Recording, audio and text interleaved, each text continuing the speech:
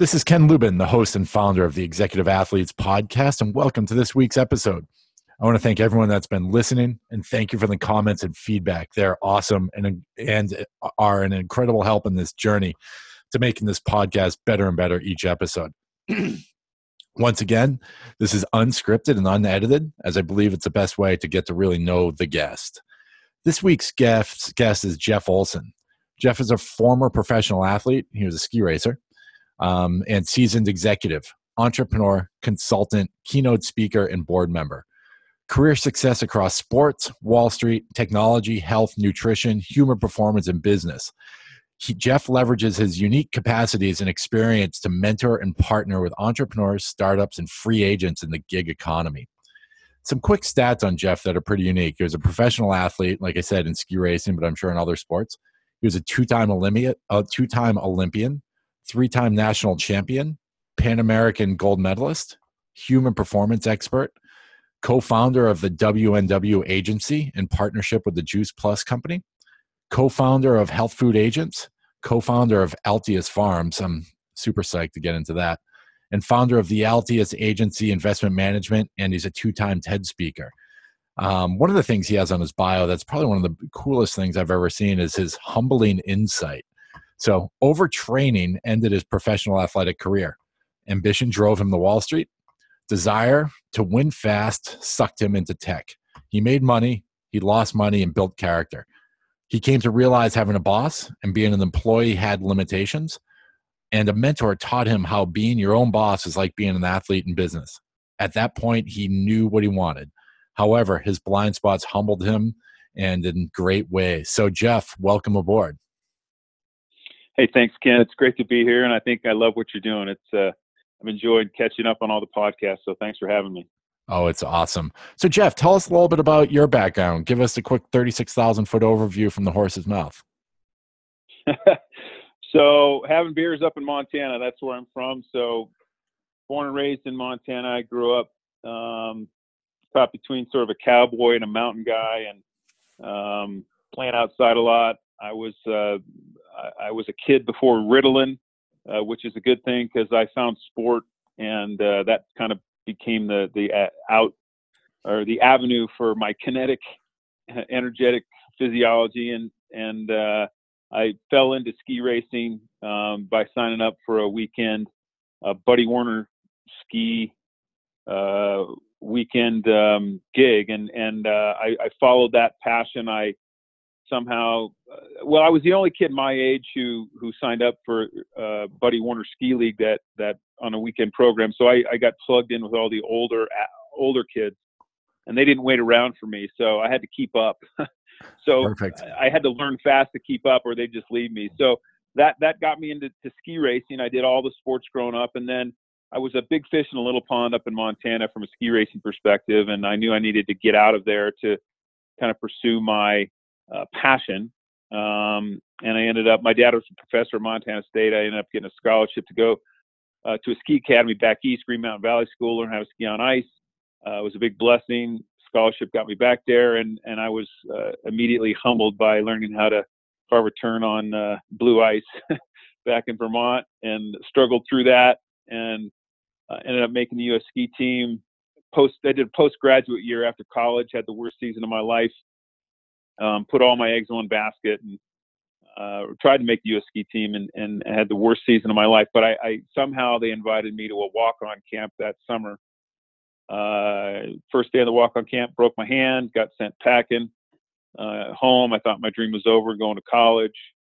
But for whatever reason, they invited me back to their official training camp in the fall over in Switzerland on the glaciers, and I was a free agent, kind of, they had named the team, but they invited me, and I made the team. And so that was the beginning of a 10-year run, spent 10 years on the ski team, then retired, did a lot, saw a lot, had a lot of good stories, 2 Olympics, met my wife at the Olympics. So I got a wife out of the gig, which was cool.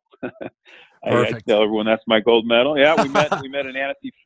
Yeah. But on bump, we met in Annecy, France, and, beautiful place. Named our first daughter, Annecy, and we're headed back there in a couple weeks for our 25th anniversary. So that'll be cool. And so after I retired, though, I was a bit of a lost soul. didn't know what I was going to do. And both my parents were teachers, thought I was going to do that. I ended up having a few years left in my college degree because I had kind of plucked away at summer school over a decade of being a professional athlete. So I finished up school with a degree in finance. I got a suit and tie job back for a Wall Street firm through a ski buddy of mine, and it was my first kind of real job, post-athletic career, suit and tie, good money, big expense account, working in the money business, and I loved it. Learned a lot. Still have friends in that industry to this day, but I was traveling about 70% of the time, and we started having children. That really didn't work for me as being a 30% dad, being around, and I knew it wasn't kind of in my bones long term. So I moved into that time. The .coms were around.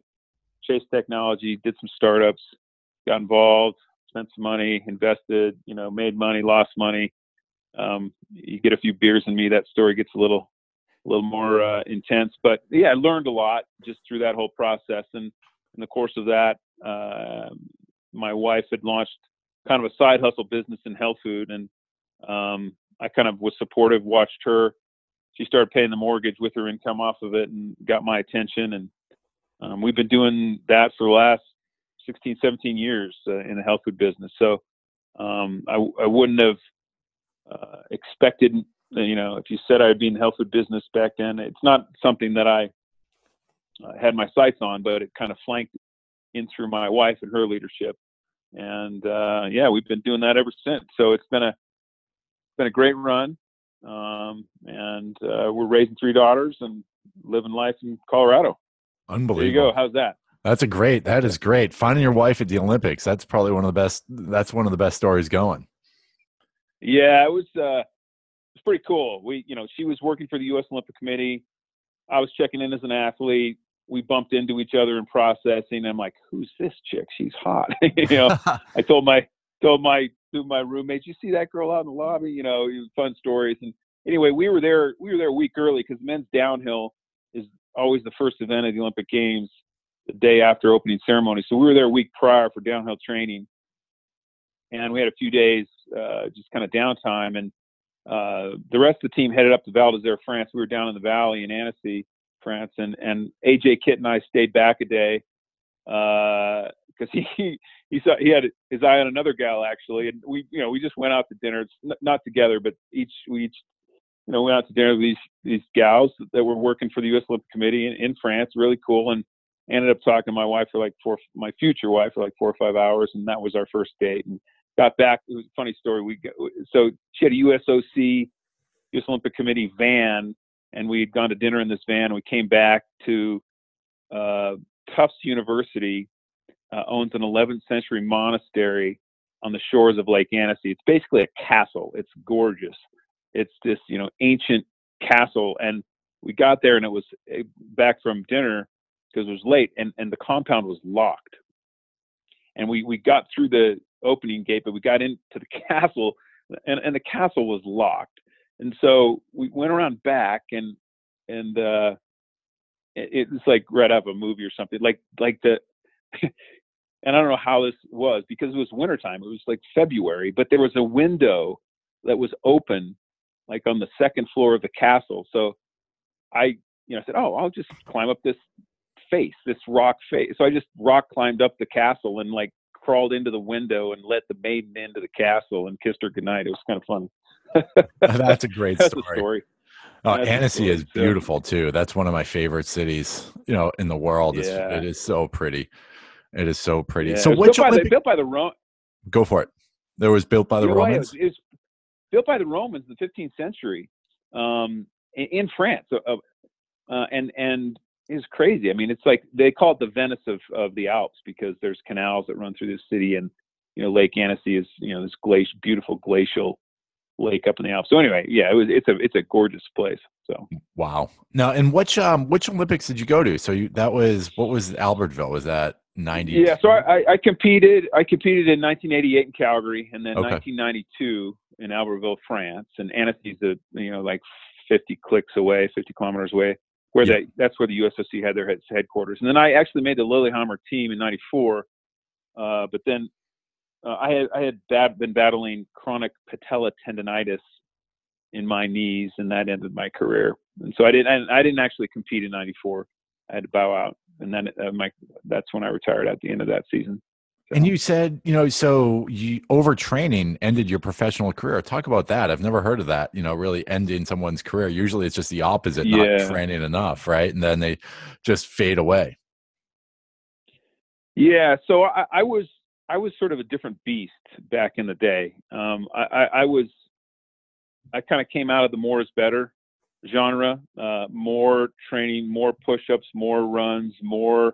And so I took my weightlifting pretty seriously with my legs. And so I was proud to have some of the strongest legs in the World Cup, but it doesn't do you much good if your tendons blow out. So I was doing really heavy duty plyometrics. I was doing heavy squats where you take your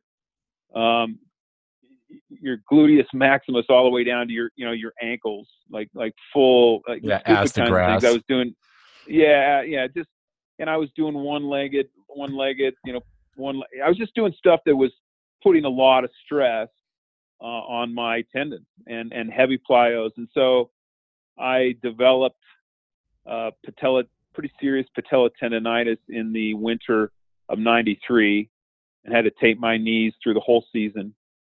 And I had 2 knee surgeries, one on the left, one on the right, in the spring of '93, and tried to obviously battle back for the Olympic year of '94. And it was just, I was pushing a boulder up the hill. My knees, I had killed part of the tendon, and it was necrotic, and it was just permanently damaged. And well, not permanently, because as I say, I'm recreationally sufficient now, but competing at that level with the forces that, involved in downhill skiing, those days were over. I didn't know it yet. So I struggled through another, season, and then I retired and had another 2 surgeries on my knees. And I was pretty concerned I wasn't going to be able to really play for the rest of my life. But as I said, I made it, I recovered, and I'm recreationally sufficient for the last couple decades. So just broke my leg 2 months ago, though. So I'm an old man gimping right now, trying to recover from that. So how'd you break your leg? Old man soccer. Oh yeah, that's right. That's my crack. I love playing old man soccer. But it's, I've broken a lot of bones, and this one's at 52, it's a little different than in your 20s. Yep. No, I'm sure you need some good, some of your good health food to get you rolling there. What about? I'm actually ahead of schedule on recovery, so that's good. But it was a pretty violent break, so it's all good though. First world problems. That's right. You can have a few beers while you're in your downtime. Yeah. So tell us about Altius Farms, and we'll get into what you're doing with Juice Plus and all that type of stuff. But Altius Farms looks unbelievable. Tell us a little bit about that. Yeah, I kind of fell into that one. It's funny how life works. I grew up surrounded by agriculture, big ag in Montana, and I ran away from it as fast as I could. Get out of there. And it's funny. I'm a farmer now, as it were. I certainly don't work day to day, but Altius Farms. So our corporate health food partner, Juice Plus, purchased the patents and the technology to this growing system, and it's a vertical aeroponics, and we basically grow food up in towers. And if you want to see what it looks like, you can just go to altiusfarms.com. But it's pretty mesmerizing when you see it. I walked into a greenhouse with the technology, and it was a bit like, sort of little Willy Wonka, a little Steve Jobs, and a little like Jetsons. And it was like, this is an amazing way to grow food. And there's no soil. And that's a whole other conversation to help people understand how that works. But yeah, so imagine a 12-foot tree of basil, or a 12-foot tower of, your favorite leafy green arugula or Swiss chard, or, kale, so I stepped into this thing, and I was, wow. And then I tasted it, and I was like, holy crap, this is the real deal. And I sort of had this immediate vision that we need to sort of like replicate this greenhouse out around the country. So they sent us all home, and I had this I got infected with this vision to launch some commercial greenhouse. And so we ended up launching I met a veteran community out here, and there was a gentleman who had launched an organization called Veterans to Farmers. And it was really, reskilling veterans into, agriculture, urban ag, and helping them. And and I experienced them experiencing, a living, breathing, alive thing in this greenhouse. And it was really like a decompression chamber for these vets. And I mean, they were twitchy and PTSD. And I met a guy who was a 15-year veteran. He was a gunner in the Iraq War. And we helped him launch a small farm. And I watched how this really helped him sort of transition into being a civilian and soldiering on, as an entrepreneur, and, finding his way. And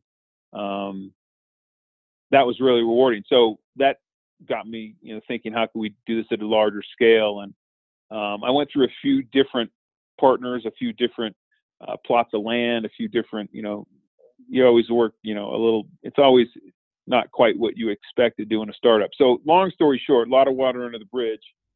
We launched last summer Altius Farms with my partner, it's really her baby, and she's a veteran, and she's running the thing, and it's the largest vertical aeroponics rooftop farm in the country. And we run about 350 of these towers on top of a really awesome sushi restaurant out of Austin. They moved to Denver, called Uchi. And we can grow, in 7,000 square feet, we can grow about the equivalent of 2 acres of greens. And we can turn that every 25 days. So, we get 13 harvests a year. So we're about 9 months into it. Well, no, about 8 months into it now. And it's rolling. It's been a journey. It's been a lot of fun.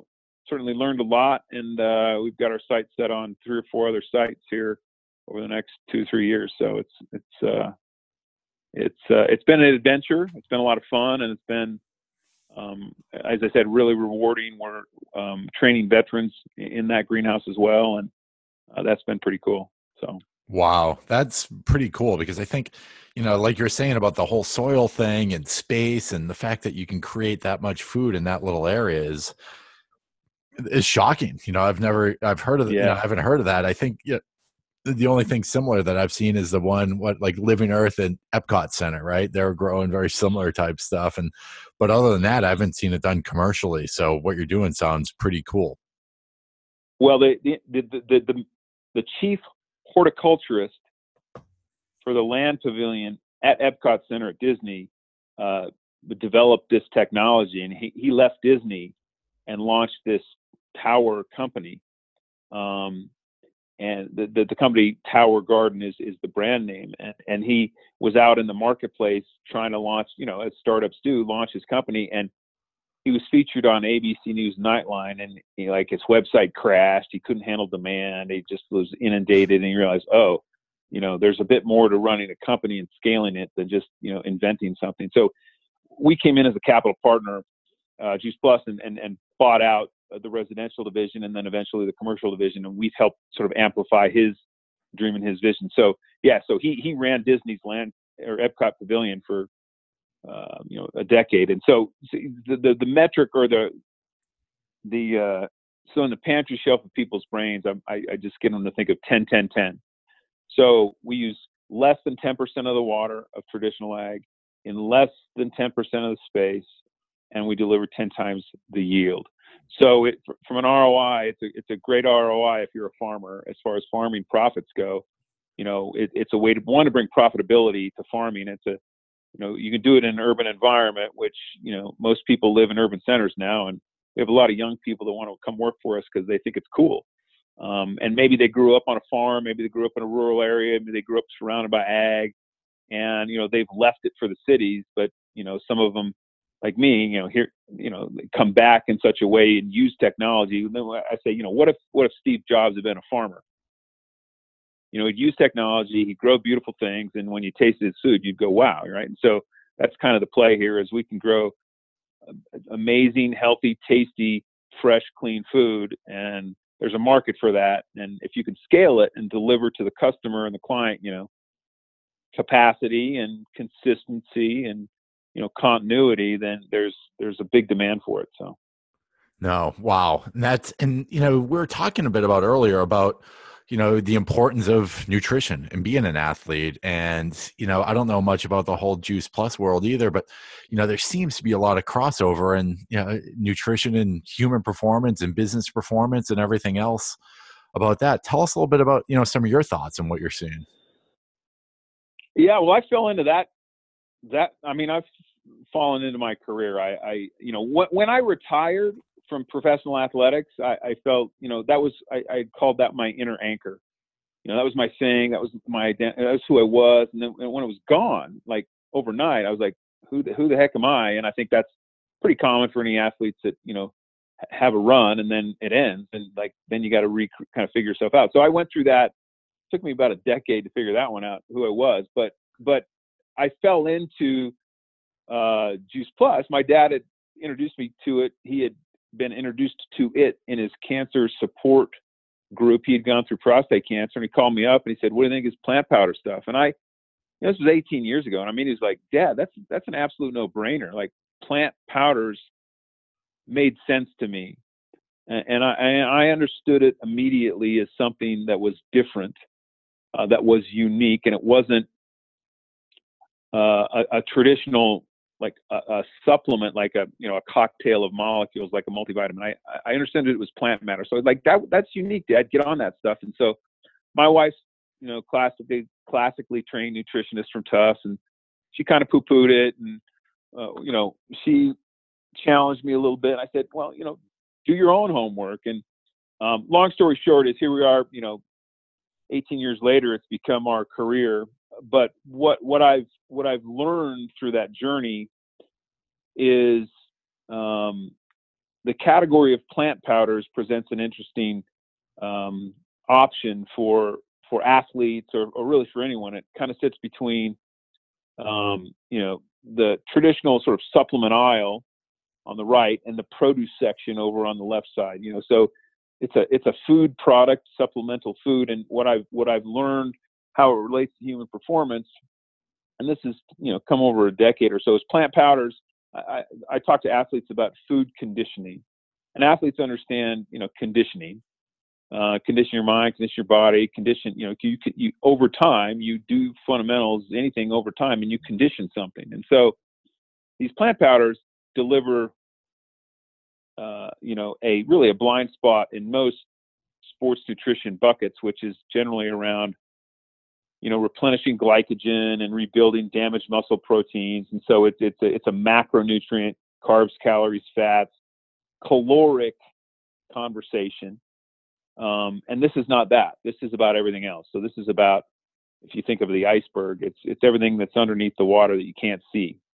So it is vitamins, it is minerals, but it's also enzymes and antioxidants and prebiotics and a whole world of phytonutrients that are tens of thousands of those. So it's plant matter. And so whole foods are, majestic, and they do good things to the body. But what athletes don't understand is how it affects their ability to actually, perform. And physiologically, the conditioning over time with plant powders delivers a better adaptive response.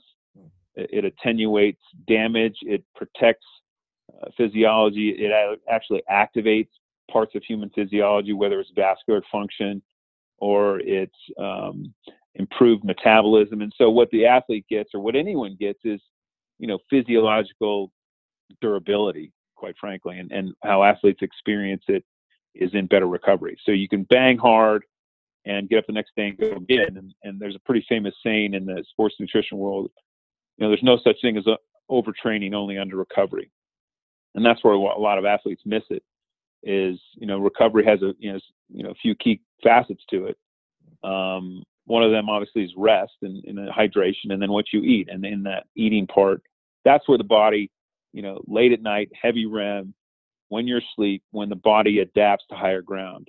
When human growth hormone comes out to play, that's where you take what you've consumed that day and you recreate yourself. And the goal is, you pound hard, you break the body down, you get up the next morning and you can go again. And that adaptive response, recovery response, is a function of nutrient density. And that's what I tell athletes. Most athletes don't eat a lot of nutrients. Well, I mean, times have changed, right? People are sort of catching up to, yeah, it's important to eat nutrient-dense foods, but they don't really know why. They know they need to eat, calories and carbohydrates and proteins and healthy fats, but they don't really know why they need to eat the nutrient-dense foods. And we sort of unpackage and show athletes how that conditions over time physiological results and physiological performance. And so that's just a quick kind of sneak into my day job. Really is how I talk to people that are fit and off the couch and doing stuff, or elite athletes or Olympians or whatever, or even moms, whoever. You want to build physiological durability. You got to eat more nutrient dense foods. Period. And plant powders are just a tool to help you get more matter that matters into your body. So. And I love that physiological durability. I've never heard of that. So that's pretty unique. Yeah. And athletes kind of get that terminology. So it gets their attention to then lean in and say, okay, you got my attention. Tell me more. Tell me how this stuff works and why it's important. So. Right. And, and I think that's a key to it, right? Is being more durable. And like you said, it's being able to recover better, faster, stronger than the person next to you. I think you look at that's a flat out competitive advantage. If I can show you how to do that better, like that's a weapon. Yeah. Well, it's like you watch these guys who are racing the tour or multi-day, all that type of stuff, and it's like, how do they recover so fast, right? It's obviously there might be some additional help there, but for the most part, it's for the guys who are even just top guys at a local gym or weekend warriors, and watching how quickly they can recover is that's fascinating. And I think what you're doing with that is a key to success, and in growing in sport and growing in business as well, right? It's going out there, being able to pound it hard at work, go home, recover, instead of having a six pack. Go get some good nutrients in you so you can come back the next day and ready to go. Well, maybe not a six pack, but I'll have a couple beers. But yeah. I mean, yeah. No, I mean, look, when I retired, I sort of left that animal. I retired that animal, and I'm a dad. I'm a working guy. I mean, I'm competitive, but I'm certainly not as competitive as I used to be. It's just a different. You wear a lot of hats. I mean, you wear a dad hat, you wear a community hat, you wear a neighbor hat, you wear business hat, all kinds of different hats. And when I was an athlete, it was very simple existence. It's very simple life. I had one hat, and now athletes are living longer. I mean, look at a guy like Tom Brady. I mean, he uses food as a weapon. And he's he talk about physiological durability, and you're starting to see athletes. All the sports, they're playing longer. And, eating a lot of nutrient-dense, healthy food may not mean much to you in your 20s because but it will mean a ton in your later 20s and 30s. I can assure you that. And there's a compounding effect to eating great food. It might not do anything to your body in a day and a week, but you play the long game with a good lifestyle, and those things build durability, and food's part of that equation. So. Right. No, that's very interesting. Just like I said, it's just a different way to look at it, because I think a lot of people are always looking for the quick fix, right? Oh, can I just take in a pill? Can I just do this? Can I just do that? Versus looking at the long-term durability of what you are or aren't doing to your body. Because I think, there's so many people in America who don't think that way. They think today, they think this meal, they think this snack, but they don't think about what's this going to do to them 10, 15, 20 years down the road, where you are looking for that durability, right? You're looking for that health. You're looking for that extra edge to get over your competition, and your competition in your 50s and 60s is really just yourself, right? It's like, all right, how can I get through this? How can I perform the best I can? You're not going to go compete against 20-year-olds and that type of stuff. You can try, believe me, I still try to do all that stuff, but you just watch those guys just, walk away from you. But the ability and that durability, I think, is a key. It's a key for longevity. And the funny thing is, I know on the opposite end, I know a bunch of endurance athletes are all in their 50s and 60s, and these guys are just machines because they thought about that, they talked about that, they cared about that stuff, moving on, through their life. So, no, that's killer. That's killer. So I can't believe we're already up to a half an hour here on this. And, we got a lot of insight, the Olympics, the farming, the Juice Plus, the durability, that type of stuff. But Jeff, where can people find you? Where can they find more about you if they want to reach out to you and pick your brain on some of this stuff? Yeah, you can go to my personal website. There's links to other stuff there. It's just Jeff Olson, OLSON, jeffolson.info. And Perfect. You can learn a little bit about me, reach out to me, connect with me, and yeah. Awesome. And Jeff, and I'll put all that in, the show notes and the quick summary and bio so people can reach out to you, and, hopefully you can have some great discussions with some great people. So thank you very much for being part of this. This was absolutely amazing. Hey, my pleasure. I thanks for thinking of me, and I enjoyed it. Thanks so much. Perfect. And if anyone has any questions, comments, concerns, feedback, feel free to email me at ken@executiveathletes.com, but make sure you go out and crush it there this week. Have a great week. Bye.